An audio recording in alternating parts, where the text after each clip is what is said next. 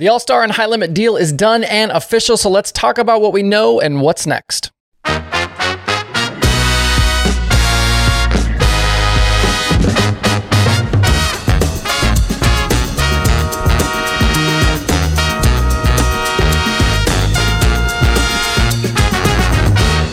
It's still Monday, October 23rd. I'm Justin Fiedler. This is Dirt Tracker Daily.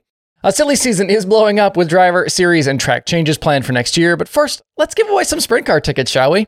Thanks to Baps Motor Speedway, I've got a 2-pack of free tickets to the Les Stewart Sprint Showdown at Baps Motor Speedway on November 11th.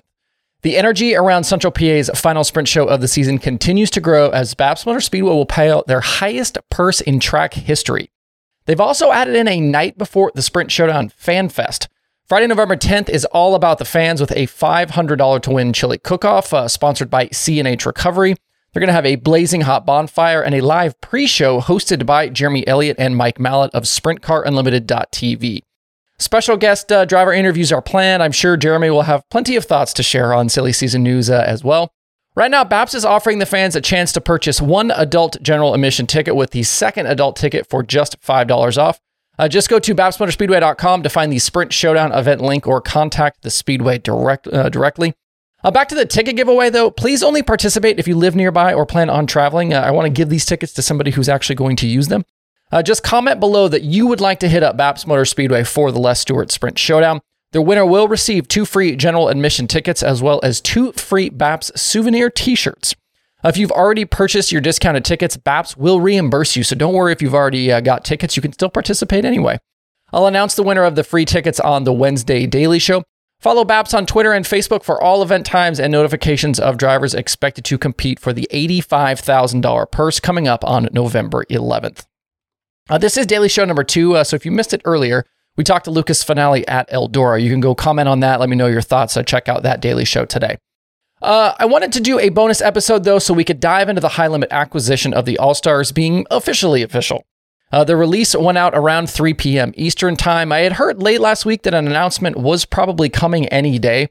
It sounds like things were made official today at the Flow Racing headquarters near Austin, Texas.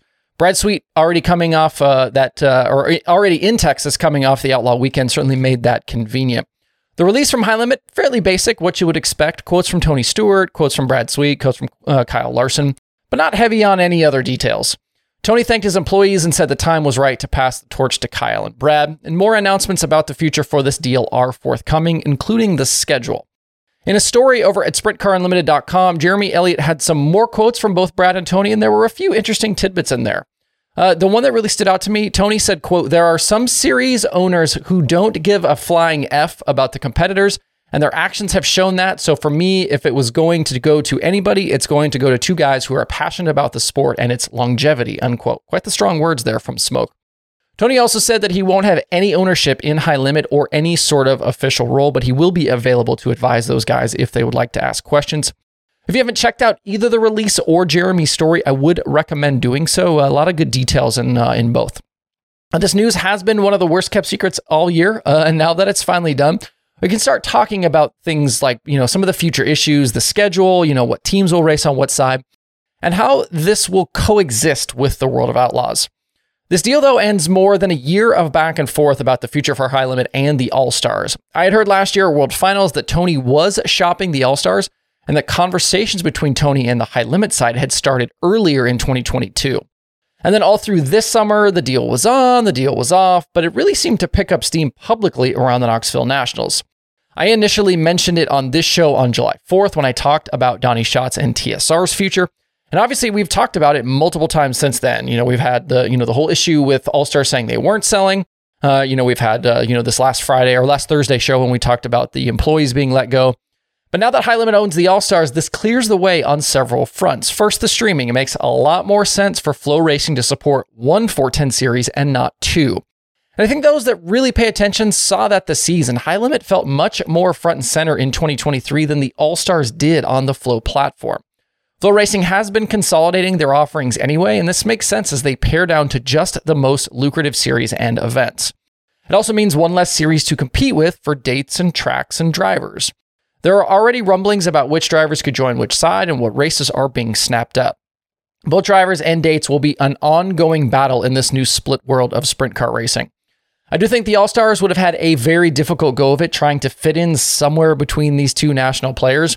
And this deal means now they don't need to fight that fight, and Tony is unloaded of this property.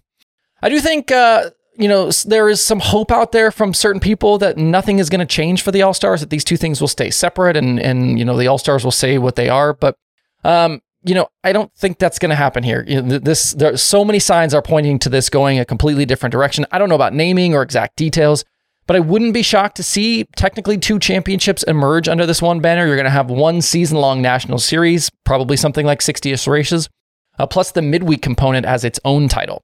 The midweek schedule keeps Kyle involved and racing on flow during the quieter weekdays, but this larger All-Stars high limit thing will be national.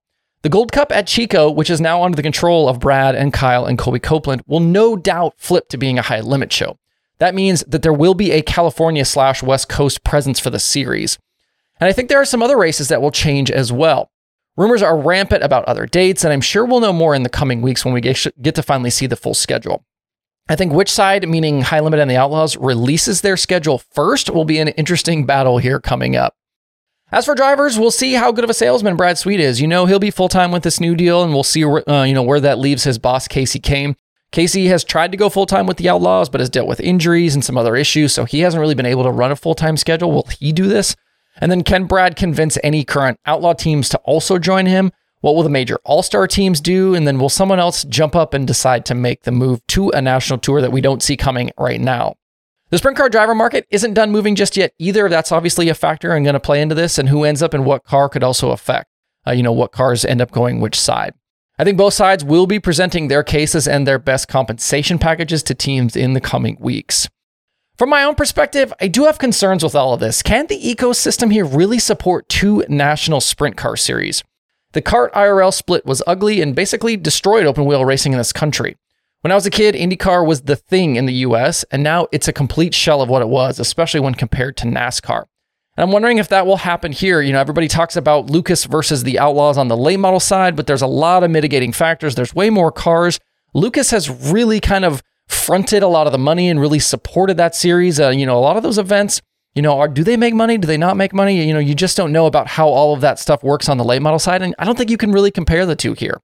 I think both sprint car sides here will be well funded, so neither side will bleed out quickly. And what does this mean for regional racing, especially around Ohio? What will happen with things like Ohio Sprint Speed Week? We know some smaller players are already sniffing around there like we've talked about, but we don't know what that future looks like. I do hope everyone involved here on both sides understands the gravity of what it is they're doing, because the future of the sport is at stake, and it wouldn't take much to really hurt the whole thing. That's it for now. Feel free to leave your comments below. This is going to be an ongoing conversation on this show in the coming weeks and months, especially as the picture becomes more clear and as we know more details. Thanks for rolling back through for this special bonus daily episode. We'll see you right back here tomorrow.